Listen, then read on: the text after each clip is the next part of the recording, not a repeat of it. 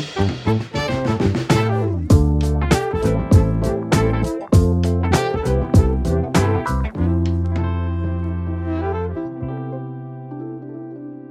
welcome to The Landscape, a Crane's Cleveland podcast. I'm Dan Paletta. Thank you for joining us.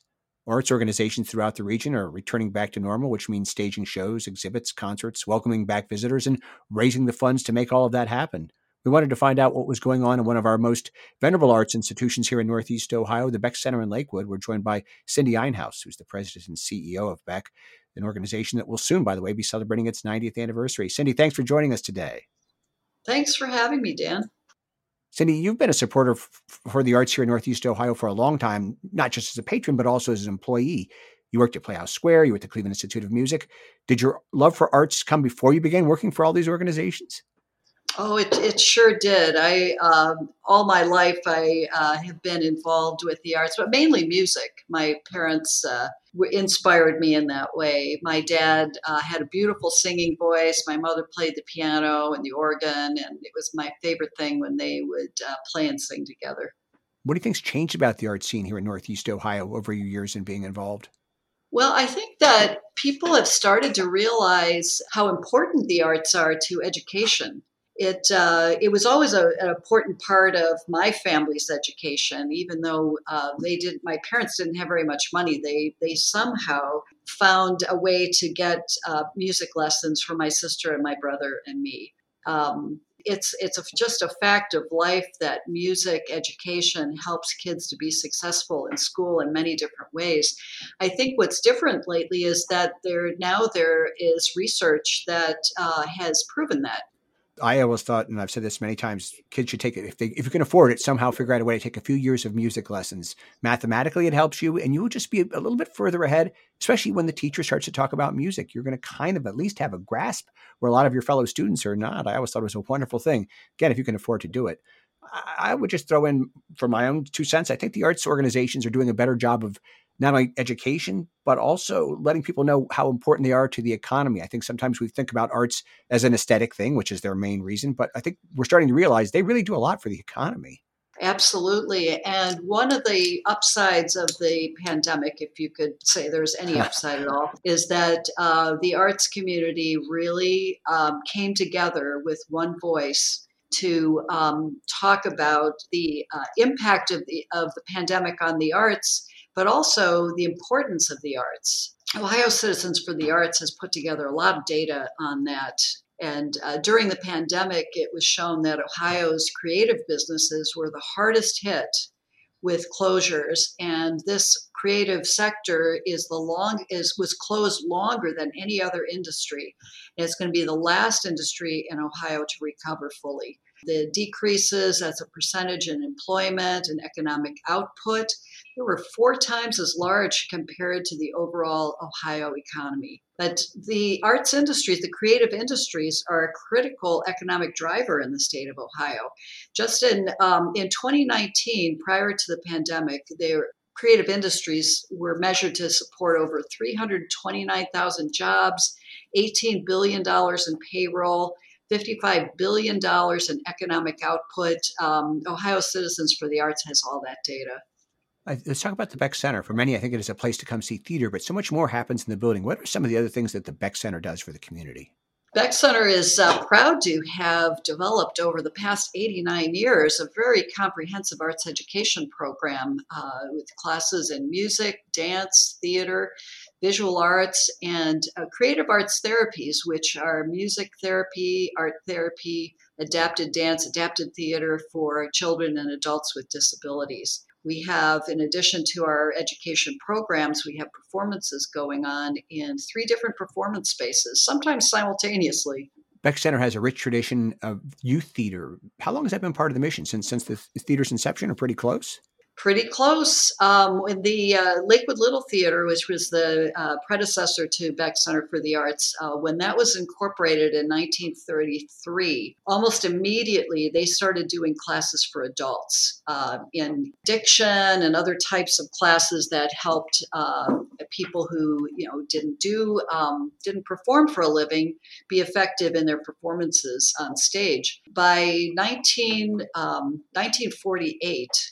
they had incorporated a children's theater and they had started doing some youth theater performances before that, but they really formalized the program at that time.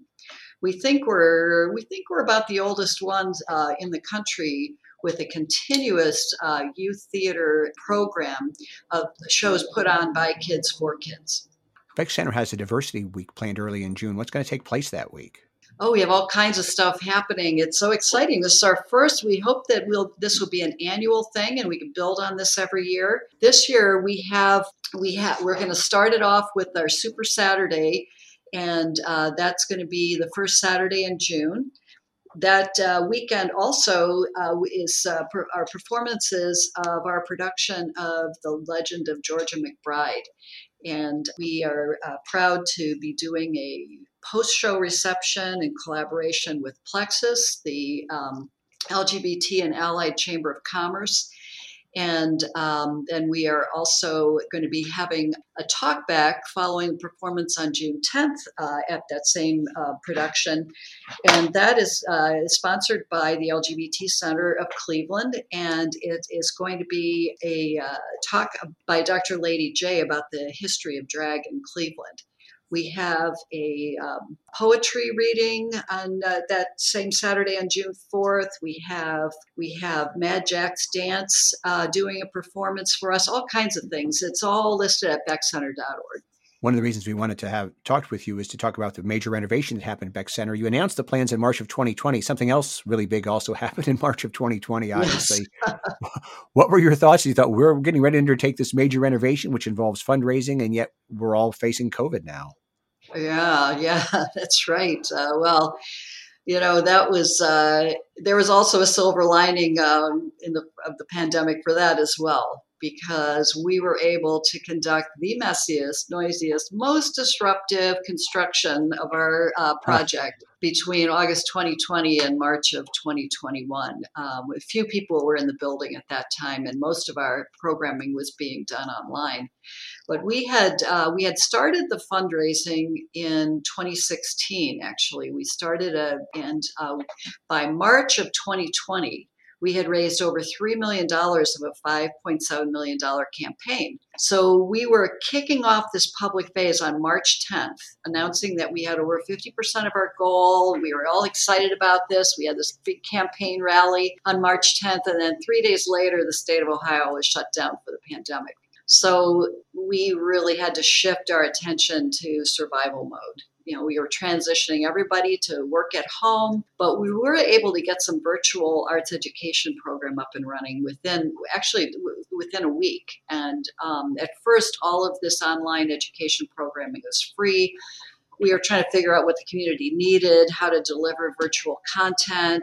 We were at the same time spending many hours researching best practices for how to eventually bring people safely back to in-person classes and performances. So we were doing all that, but we managed to keep fundraising, although, I think that it definitely slowed our pace because we weren't able to bring people together during that time. But within the next year, though, by March of 2021, our attainment was $4.5 million, or 80% of the goal. So, that means we really were able to raise another $1.5 million between March of 2020, March of 2021. So our board of directors decided to increase the goal for the campaign, which was wonderful, so that we could accomplish more of what was needed. But now the goal is 6.7.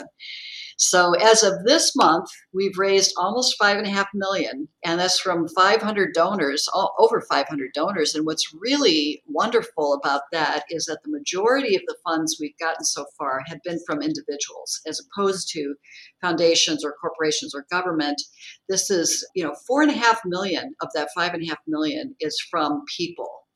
Gifts of all sizes, and $2 million of that's from our board of directors. So we're really hoping that foundations, corporations, and government sources will help us now in this final stretch. It's they typically do wait till the end of any campaign before committing, and we really hope that we'll be able to finish this fundraising this year so that we can get our renovations done by the end of our 90th anniversary season.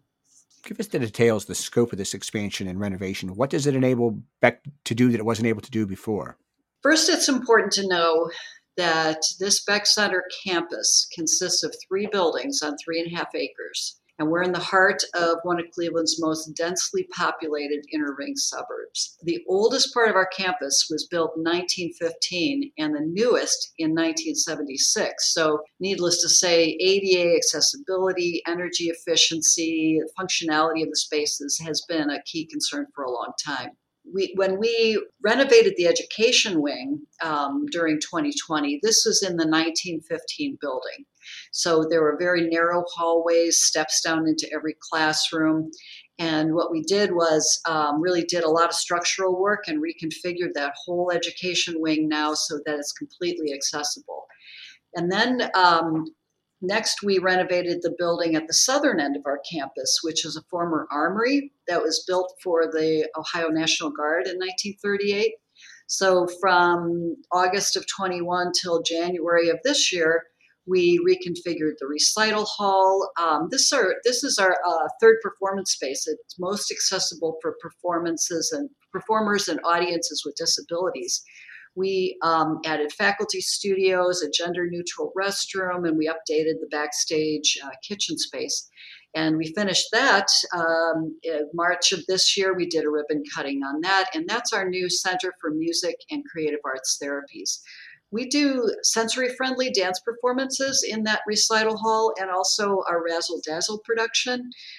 With the support of the Cuyahoga County Board of Developmental Disabilities. This is our 20th performance production this year, and those performances are this weekend, as a matter of fact. So this summer, the next phase, because we're only doing this work as we are getting enough cash to do it, with contributions. So this summer, we're looking forward to tearing down the annex building, which is it's the third building, little building on the corner of Detroit and Rockaway Avenues.